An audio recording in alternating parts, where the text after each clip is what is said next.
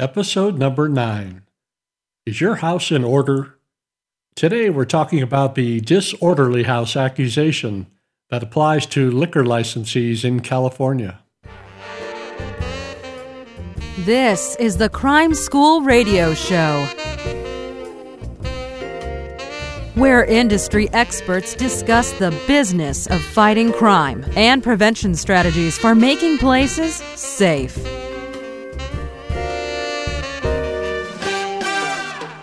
Leading today's discussion is security expert Chris McGoey.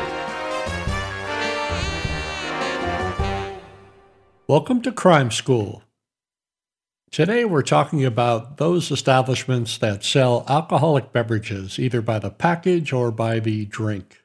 And we're talking about those that have liquor licenses in the United States, and we're talking mostly about California, but these ideas apply almost anywhere. Now, I had to learn very fast many years ago in a former life when I was running the security program for 7-Eleven food stores that we needed to step up and address frequent violations imposed by the State of California Alcoholic Beverage Control Board. I was reminded very quickly that even though we bought and paid for these liquor licenses or beer and wine licenses in most cases, that it was a privilege, not a right, to have that license or to maintain that license. And we had to comply with the rules and regulations and be a good neighbor. Now, in many cases, I was reminded that these small little 7-Eleven stores were a nuisance. They were a bad neighbor. They had noise, loud music, loitering, littering, vandalism. People were using it like a toilet, urinating, defecating in some cases, marking graffiti around the neighborhood. Drunks would hang out, loiter. Sometimes there's fights, assaults, robberies, even cases of prostitution, drug dealing. Yeah, that definitely meets all the criteria for being a nuisance, doesn't it? So rightly so, the state would clamp down on those little stores and others like it. Now, there's other businesses, all the way from the smallest markets up to the largest entertainment venues like a ballpark or arena. They have similar or far worse problems. In between, you have active nightclubs, you have bars, you have gas stations, you have liquor stores, you have restaurants of various size and types, you might have dance clubs. It kind of goes on and on. So I had to make it my business to find out what exactly we could do to get our arms around this problem on a large scale so we don't keep making the same mistakes and having the same issues with licensing over and over. So I made it my business to come to know and meet the district administrators and investigators with the State Department of Alcoholic Beverage Control. And over time, I did create a partnership with these various investigators. And one of them is today's special guest, actually, by the name of Lauren Tyson. Back in the day, she was working with the Department of Alcoholic Beverage Control and her counterparts. And I learned very quickly, what could I do to be a better partner, to let this agency know that we're serious about complying with the regulations and the rules, and let's work together so we don't have these ongoing problems. And that's what we did. Once we found out what exactly we needed to do, we did it. It got to the point when there was a problem or a complaint made about a 7-Eleven store somewhere in California, district investigator would call me. They would call me personally and say, hey, Chris, get out there and fix this problem that we have. And I did. And I would communicate back with them exactly what my investigation found, what we'd done about it. And we promised to sin no more going forward. And that was a relationship that worked very well during my tenure and is sort of the basis of the subject matter of what we're talking about today. When your business gets really deep in the weeds, you simply thumb your nose at the rules and the regulations. You have ongoing problems. You don't seem to be doing anything about it. The police are sick and tired of you, of responding to your business.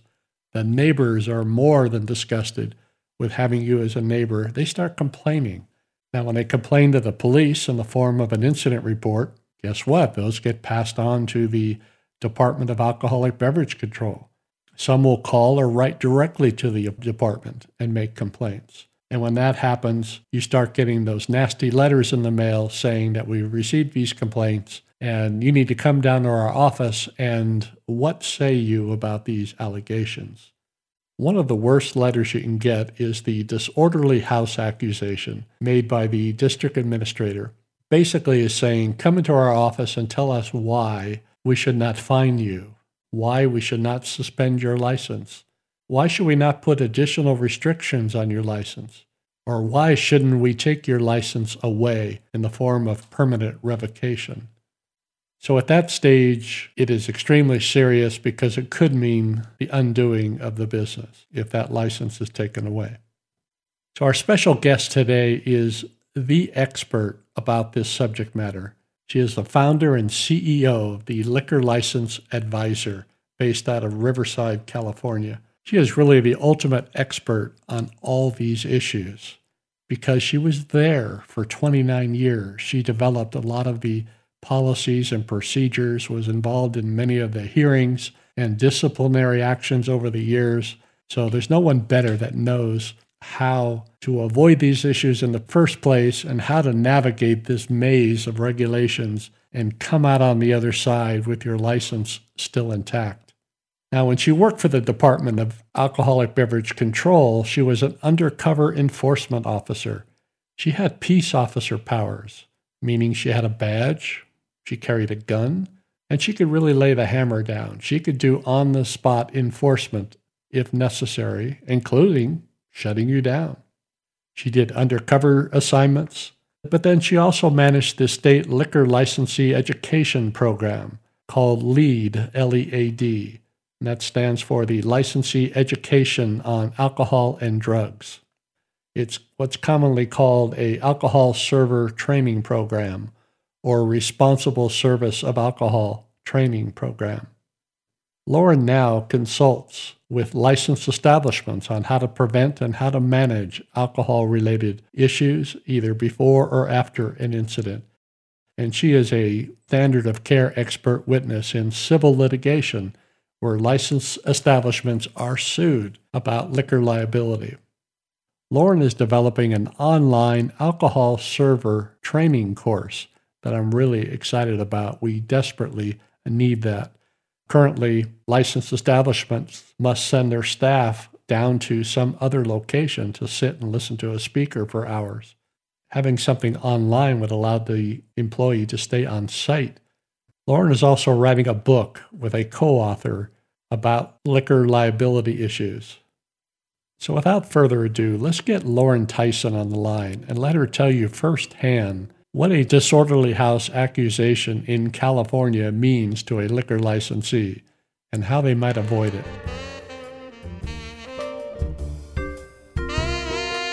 This is the Crime School Radio Show.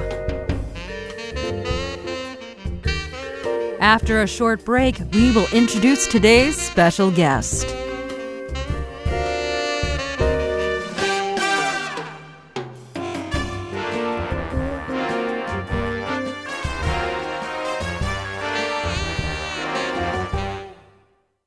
Welcome back from the break. Lauren Tyson has joined us on the line. Lauren, please tell our listeners what exactly is a disorderly house accusation in California. Well, disorderly house is a term that's actually in the statute, in the law itself, and that's in California, Section 25601 of the Business and Professions Code. And basically, a disorderly house is a place that's out of control, a licensed establishment that has just so many things going on that it's a real problem for public health, safety, and the community. And it's illegal to run a disorderly house. And it can be either an off-sale outlet, like a liquor store or a market, convenience store, or it could be a restaurant or bar. And there's two different aspects to a disorderly house. It either disturbs neighbors with noise, loud music, loitering, vandalism, people using the establishment to relieve themselves after a bout of drinking. Big complaint. They use the neighborhood as a toilet. Exactly. Graffiti, that type of thing. So it's kind of a neighborhood disturbance. And then the other aspect, it could be or ongoing crimes such as fights, assaults, prostitution, narcotics, and drunks, intoxicated people. And what about traffic? Traffic, I would say traffic, fits into the neighborhood aspect, disturbance. Well, in my world, that's really in the top 10 list. When you have drunk people coming out of a bar. Now, it'd be nice if they trickled out one at a time, but the bars close in California at what time? 2 a.m. is the legal time. So starting about 1:45 to 2:15, you have a mass exodus from many clubs.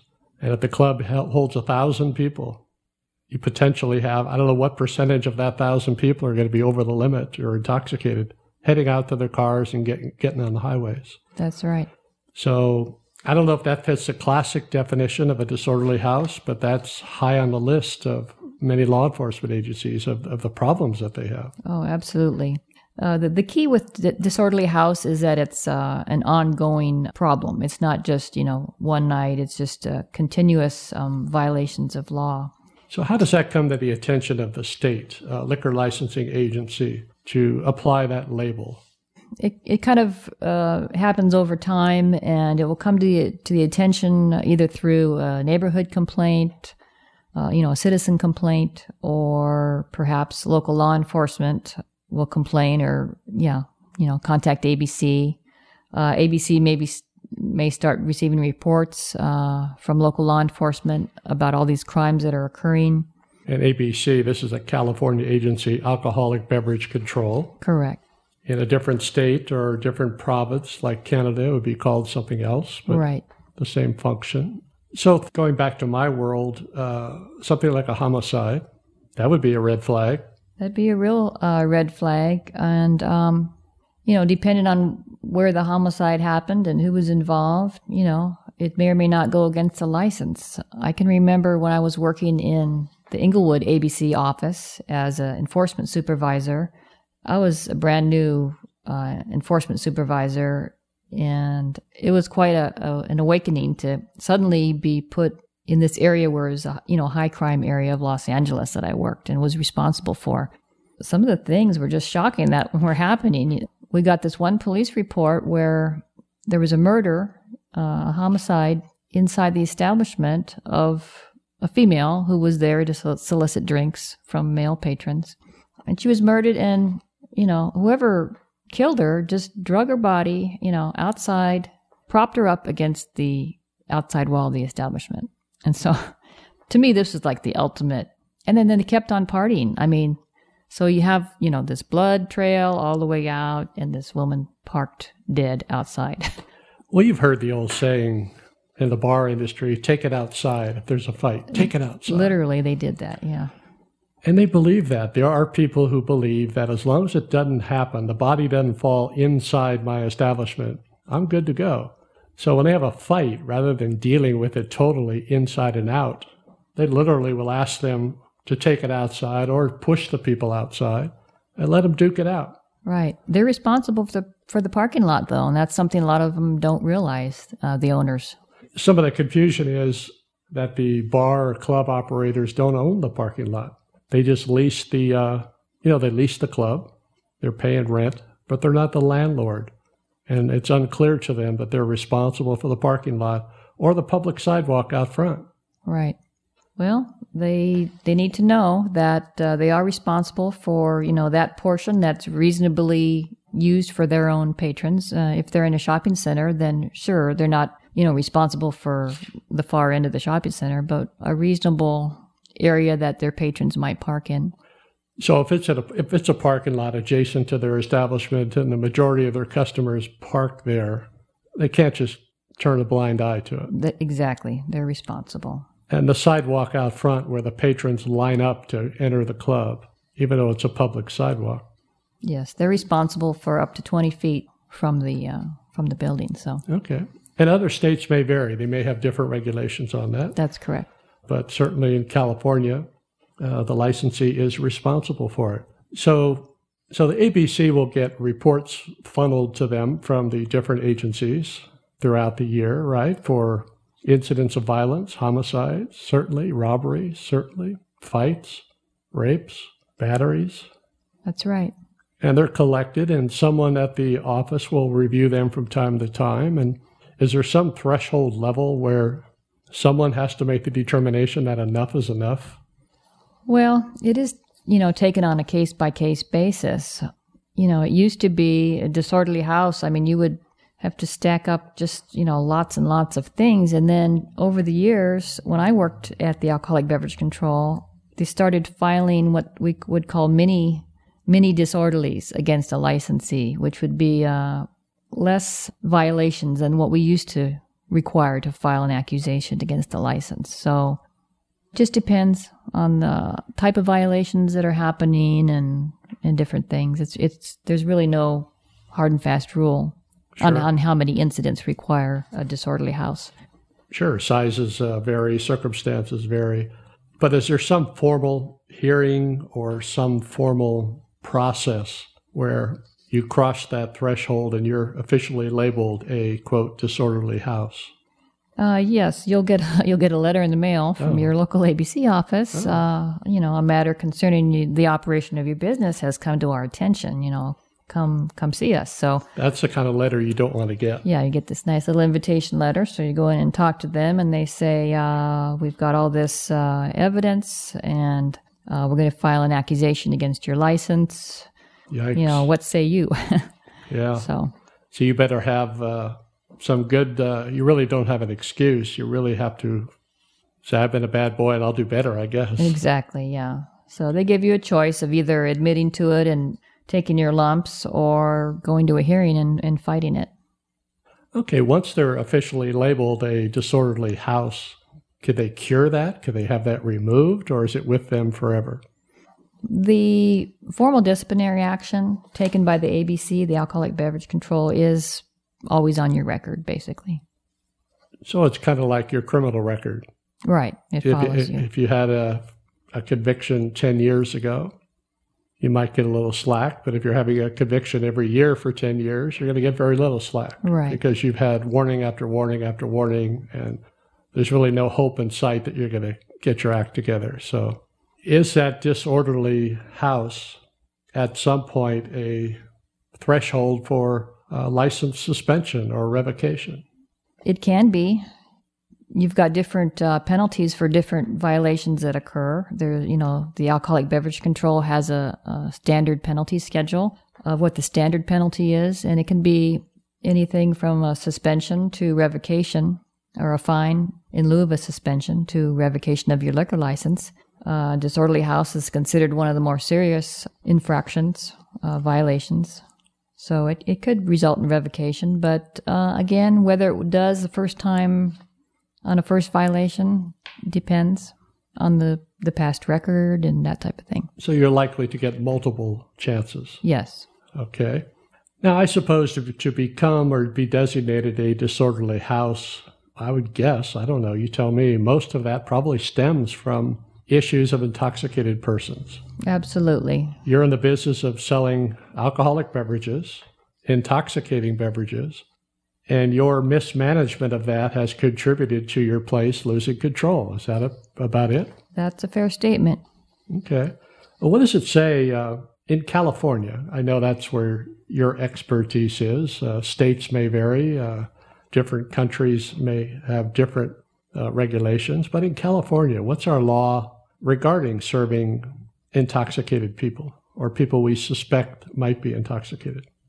The Business and Professions Code, Section 25602A, talks about that it's against the law to sell, serve, give, furnish, or cause to be sold or furnished or given any alcoholic beverage to a person who's obviously intoxicated. And that means the average person can plainly see that the person is drunk.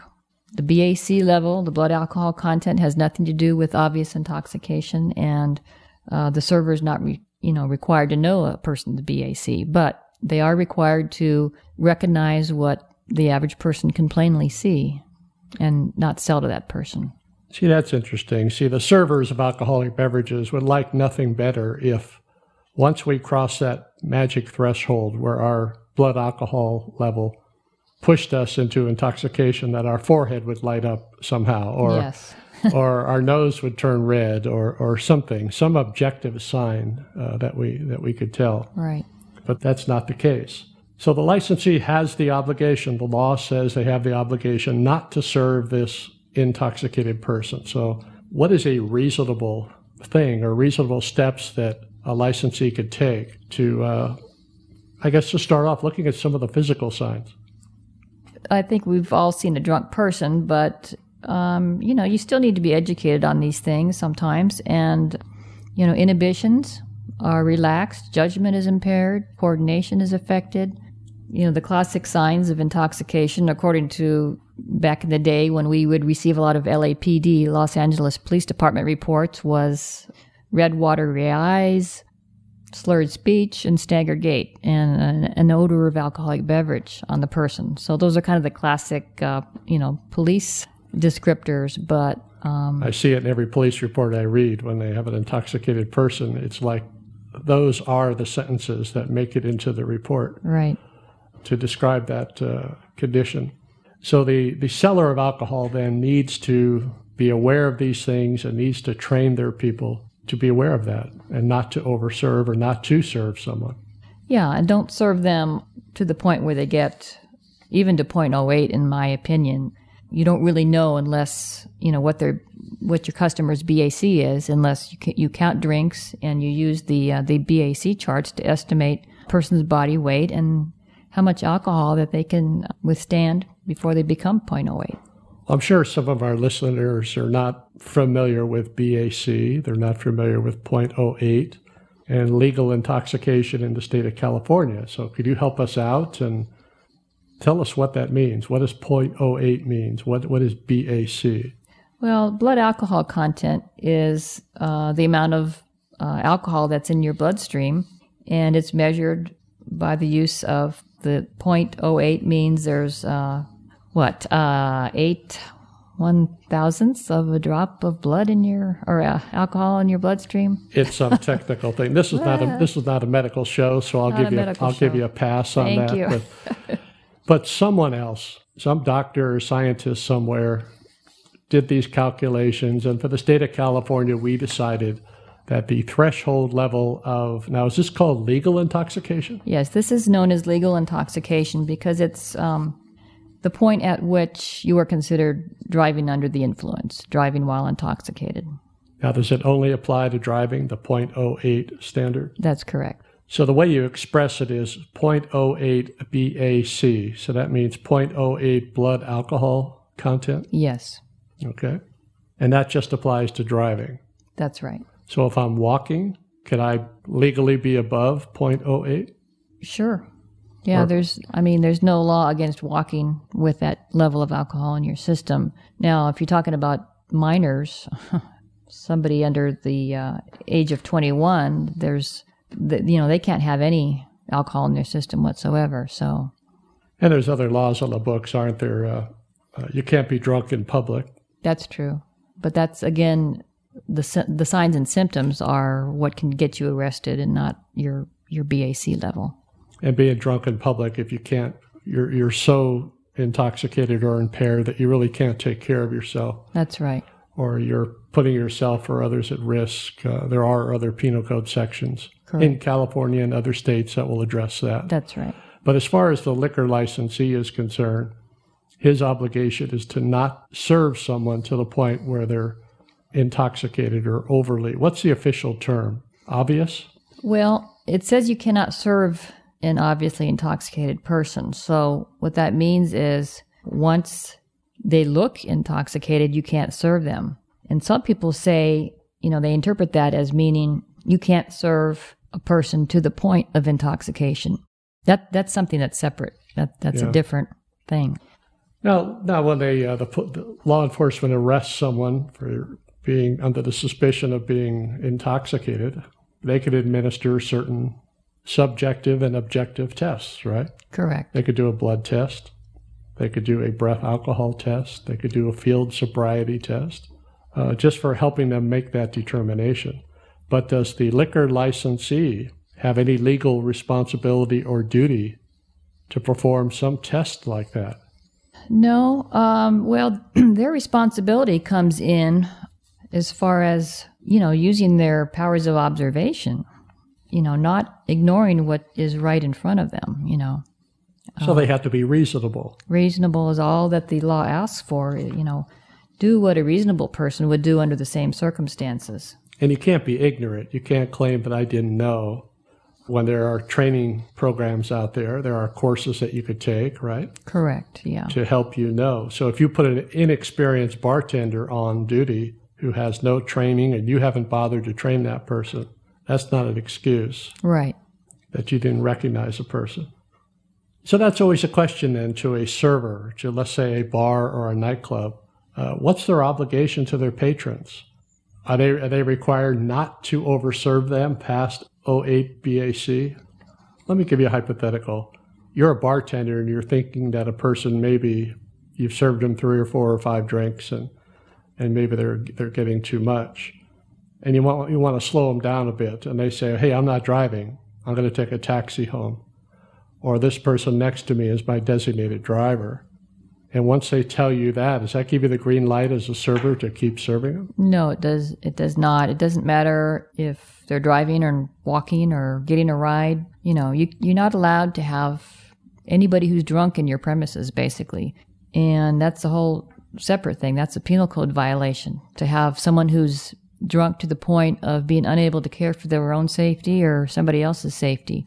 So that's one thing. And then the other thing is to not serve someone who looks or acts drunk.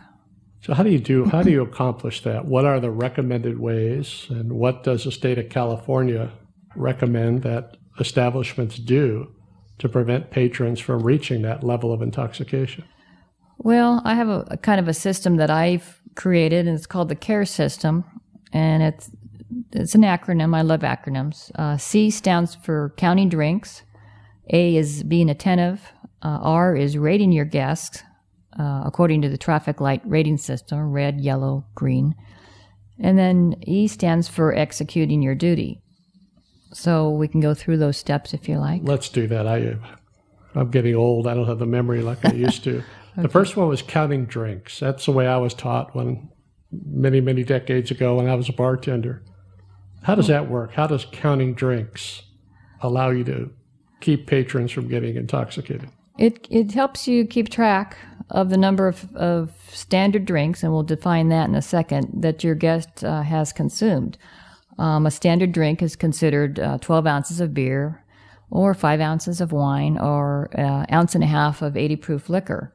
You need to know how many standard drinks people are drinking.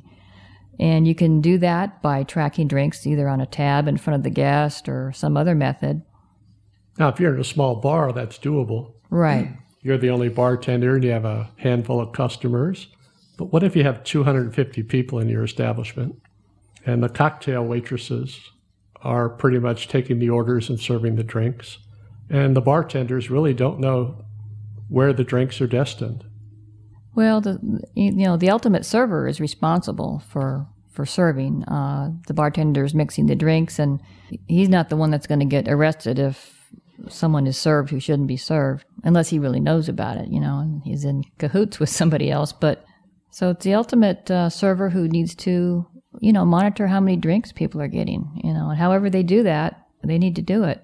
So that's an important part then, I guess, of having a policy and having training about how they accomplish that, right? Right. And staffing levels are important too, Sure. If you've got that many people, then you need more staff so you can, monitor people. Sure. So I could tell that it's not easy. If you have a bunch of people at a table and you're ordering a whole armload full of drinks, one person may drink his drink and someone else's drink. I mean, they could really power them down. That's right. I suppose. Now, how are they supposed to determine that someone hasn't just come from the bar next door and walked into your place? Well, that gets into the next step in the CARE system, and that's being attentive. You have to be attentive from the time somebody walks in until they leave, and that means being observant and alert and watchful, and talking to them when they come to your establishment. Find out their mood, and ask them why they're there. Are they there to celebrate something? The more you talk to people, the more you know their motivation, and if they're going to want to be drinking heavily that night. You can ask them, where have you been somewhere else, before you came here? And they all just came in on a party bus or something. That might be a clue. Right. Let me step you back for a second about the drink counting thing. I think that's interesting. Aren't there some rules of thumb? And I don't know how firm these are, but there's some rules of thumb that managers and servers should be aware of about how many drinks get you near that threshold, that 0.08 or that level of intoxication threshold. Tell my listeners something about that. Okay, I'm glad you brought that up. That's all part of the counting drinks, because you count drinks, and then you have to use that in conjunction with the chart, the blood alcohol content chart. And I think most people have seen it. It's the chart that's put out by different agencies. The National Highway Traffic Safety Administration has a version. There's a lot of different versions out there, but essentially it tells you for men and women how many drinks it takes to get to a 0.08. Or thereabouts. For example, a 160-pound man, it takes 3 standard drinks to get him to a 0.07 BAC. Over what period of time? In 1 hour. Okay, so 3 standard drinks in an hour will get you knocking on the door. That's right. Okay. So these are the tools that, that servers need to have available and learn how to use. So if a bar or a club is serving non-standard drinks, lots of places, we've all been in them where they're serving pints now, or larger jugs of beer or wine or pitchers of beer, serving doubles. Right. That gets you there quicker. Well, you take a cocktail, for example, made with vanilla vodka, chocolate liqueur, Irish cream liqueur. You've got 3 different beverages in there. So you have to find out exactly how many standard drinks are in that particular cocktail. It could be more than 1 standard drink. So it's important if you're in the business to know that, to yes. find out. There's certainly resources and ways of knowing that. Right. There's a formula that you can use to determine that. And actually, that's the owner's responsibility to know how many standard drinks are in each drink on the menu. And that should be shared with the employees so they know. And it's good to have controls, isn't it? Whether you're on a gun, which a lot of people hate, or whether you're doing regular shots, or you're doing heavy pours or long pours. Right. It could definitely make a difference.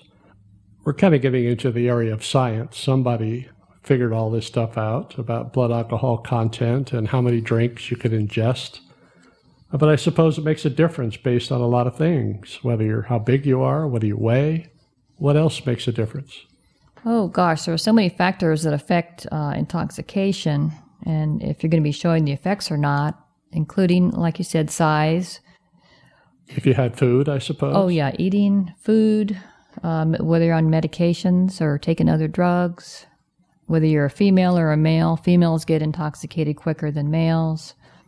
These are all things that we teach in this responsible serving class.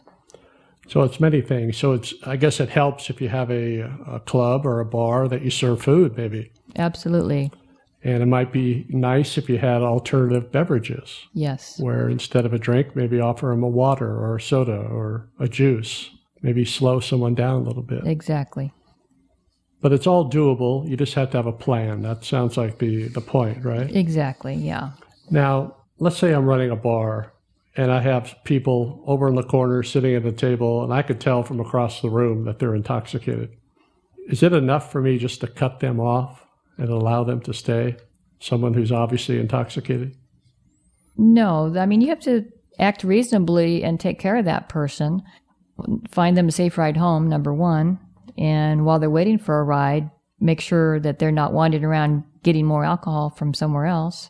And, offer them a non-alcoholic beverage or something other than very hot coffee that they're going to burn themselves on. Yeah, you can't just cut them off and either send them out the door packing or ignore them. You have to take care of them. Yeah, and the same thing would go, obviously, if you found someone passed out in one of your restrooms or... Absolutely, yeah. Head down, sleeping, passed out on your bar. Yeah. You can't just ignore that. No, you have a duty. You have a duty to do something affirmative. That's right. Now, this is maybe out of your jurisdiction, What about the obviously intoxicated person? You run a good club, you've tried to do everything right, but some guy is just completely snockered. You really can't put your finger on how he got there, but he is dead drunk and shouldn't be driving. And you said goodnight, you know he's going home, he's got his keys in his hands. Do you have any obligation under the law, if you know, to do something to prevent him from driving? You do have a duty. It's a moral duty to prevent him from driving, and do what you can, within reason, to get those keys away. Find him a safe ride home. And if all else fails, you call the police and report, a drunk driver. I mean, on the one hand, that's your customer.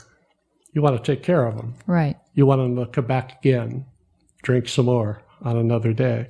So you want them to survive the night, and from a liability standpoint, you certainly don't want to send a drunk out there on the road. Absolutely. So, or knowingly doing that. Okay, I got it. Is a server liable, at least in the state of California, for knowing someone's blood alcohol content? No, they're liable for, not serving an obviously intoxicated person. If you're I see this all the time. If you're a server and you're keeping a tab, and on that tab clearly shows, because you have the login time, right? Right. How many drinks you serve that person. It's objective evidence that you've served this person way too much. Correct. Sounds like you're on the hook for that. Yeah. There's no getting around that. And there's no argument that'll stand up under the law to say, well, the customer is responsible for their own behavior. I didn't make you drink that.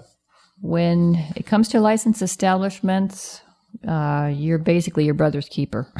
Okay. Yeah. That goes with the territory. Yes. You take on those duties when you want to become a licensee. That's right. You're going to play by our rules, by the rules of the state. Right. Okay. So tell me about this will take you back in the day where you're a liquor control agent and you work with law enforcement on a regular basis. What are some of the things that you did or the agencies you work with did to investigate issues of an establishment over-serving or having intoxicated persons? We, first of all, went where the complaints were. The Alcoholic Beverage Control does not generally just stop in places because they have to work the places that they're getting complaints. But in some cases, for example, on holidays and stuff like that, we would do task forces and just kind of hit all the bars in a city or something, whether it be a Palm Springs break task force, when all the kids would go to Palm Springs, during spring break, or we had a Super Bowl task force one year, and that was down in San Diego. I think it was 1988 or 89, and I was working that particular task force. So I was in a bar that was pretty rowdy. It was Super Bowl, and, we observed someone who was obviously intoxicated sitting at the bar. So what I did as an undercover investigator was just go up to the bar, sit there, order a drink, observe his symptoms, of course, and then engage the bartender in a conversation about the guy sitting next to me. And that was great evidence because you have to tie in the knowledge of the bartender or the server to the symptoms of the person who's drunk. Were you able to drink on duty? Oh, yeah. Wow, what a good job. Isn't that a great job? Great job. So anyway, the bartender ended up getting arrested, and so that's one of the techniques for. So it sounds like the message is that it's complaint driven, and if you're a liquor license establishment, you don't want to be on the naughty list, right? You sure don't. You don't want to be the subject of constant complaints or police calls or violence. Or you get on that short list where they start getting a lot of attention paid to them. That's right. Yep, you bet. So, and you better have your act together. You better have a plan. And you better be prepared. If you want to defend yourself from these accusations, it sounds like you need to have evidence that you have some policies designed to prevent people from being overserved, that you have a written training program to establish that you're trying to be a good server, and hopefully evidence that they've attended training classes if you have any hopes of defending yourself. So that's great. Before we wrap up here, Where could a liquor licensee go to get more information? Do you have any recommended resources if they want to get technical information or pointers about the law or the available education? Well, there's different resources out there. Some of the good ones that have to do with intoxication are the National Institute for Alcohol Abuse and Alcoholism, and that's good for alcohol and health information. And their website is niaaa.nih.gov.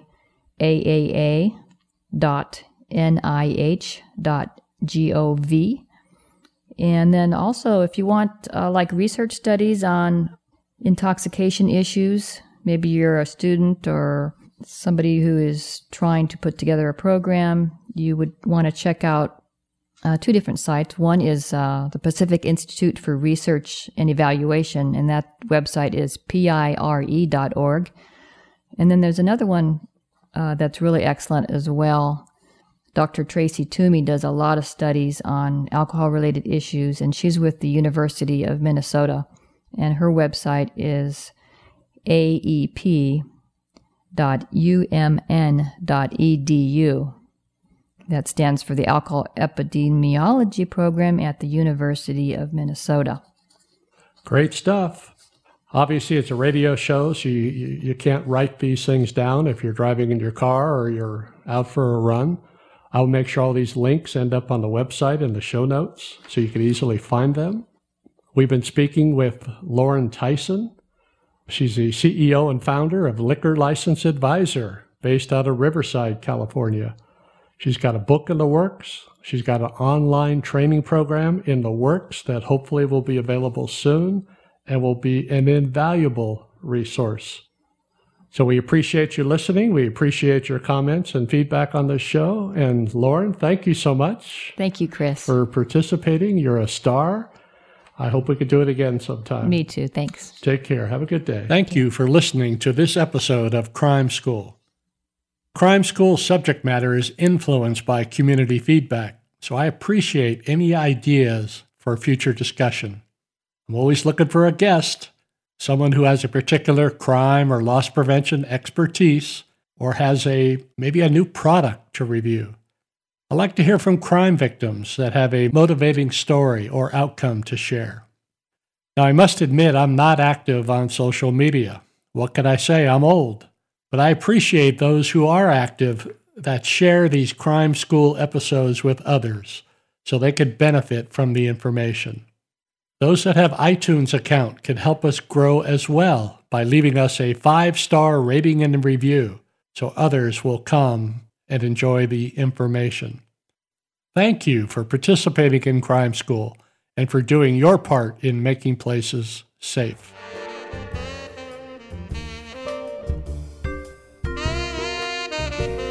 This is the Crime School Radio Show with your host, Chris McGoey.